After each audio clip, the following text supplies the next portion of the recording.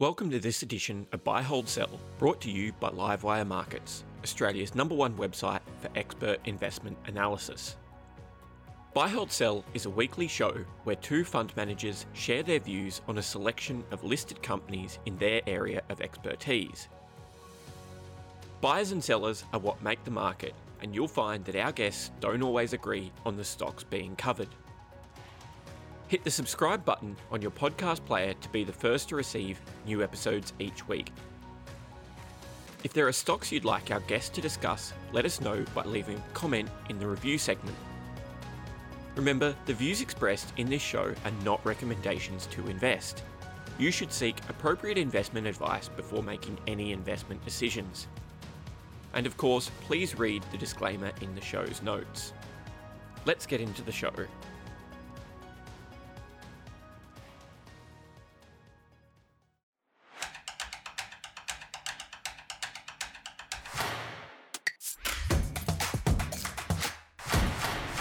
Welcome to Buy, Hold, Sell, brought to you by Livewire Markets. My name's James Marley, and today we're talking about stocks for the energy transition. I think it's becoming widely accepted that we are taking a way to a new energy world. How we get there, when we get there, far less certain. So to help us navigate the way that we get to the energy transition, or get through the energy transition, we've got Luke Smith from Ausbil and Tom Richardson from Paradise. Let's talk about a few energy transition stocks. Luke, I'll start with you. Lithium couldn't be hotter. Well, it was hotter.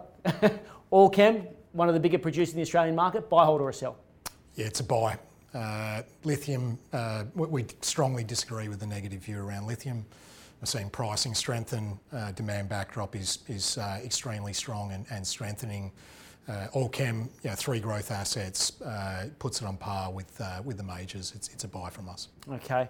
Tom, electric vehicles, batteries, everyone's into it. Allkem, buy, hold, or a sell? Yeah, it's a buy, absolutely. I mean, I wouldn't say it's hot. I wouldn't say that the sector's been very cold. In fact, it's the new sector that people love to hate.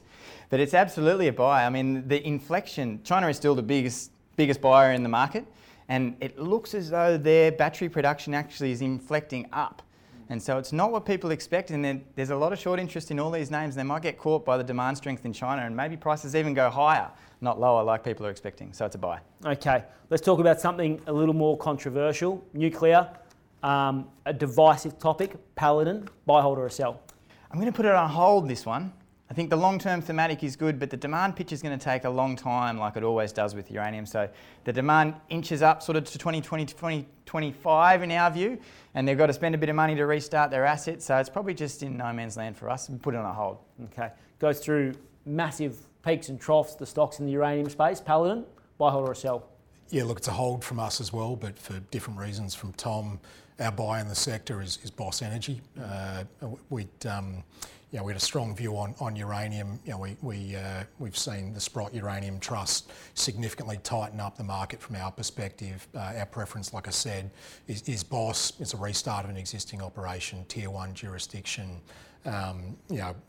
fully funded, export permits. That's the buy in the space from our perspective. Okay, if we move back to the more traditional fossil fuels, Santos, stable Australian company, buy, hold, or a sell? Yeah, it's a buy from us. We're bullish on both oil and gas. Santos for us is the preferred way to play that in the Australian space. Has lagged the commodity for some time.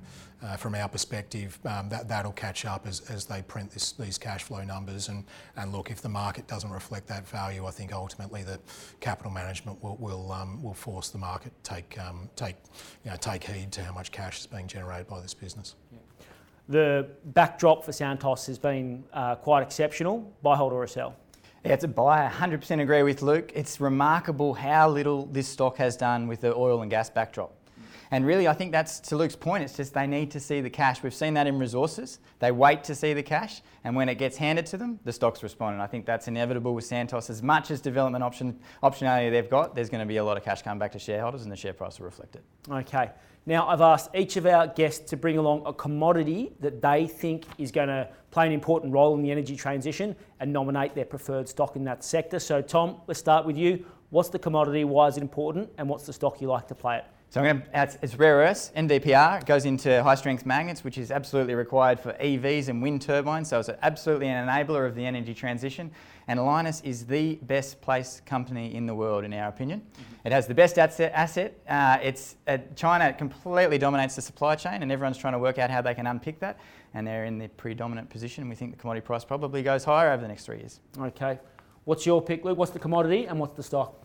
Firstly, he's good, isn't he?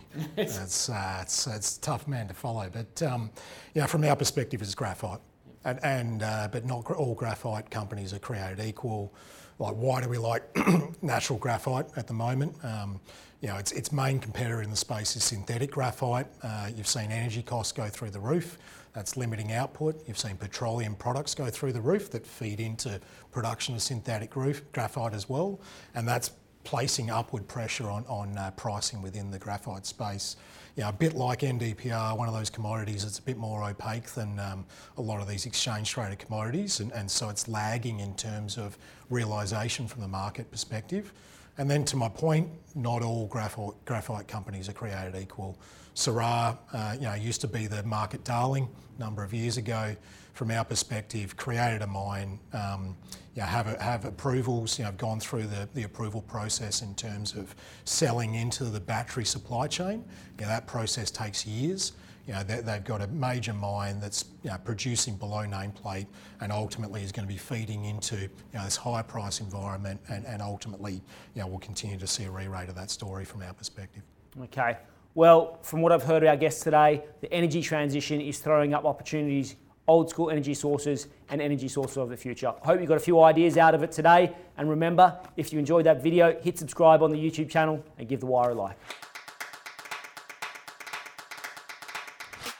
Thanks for listening to Buy, Hold, Sell, brought to you by Livewire Markets, Australia's #1 source of expert investment analysis. Register for free at livewiremarkets.com to discover more exclusive investing articles, videos, and podcasts.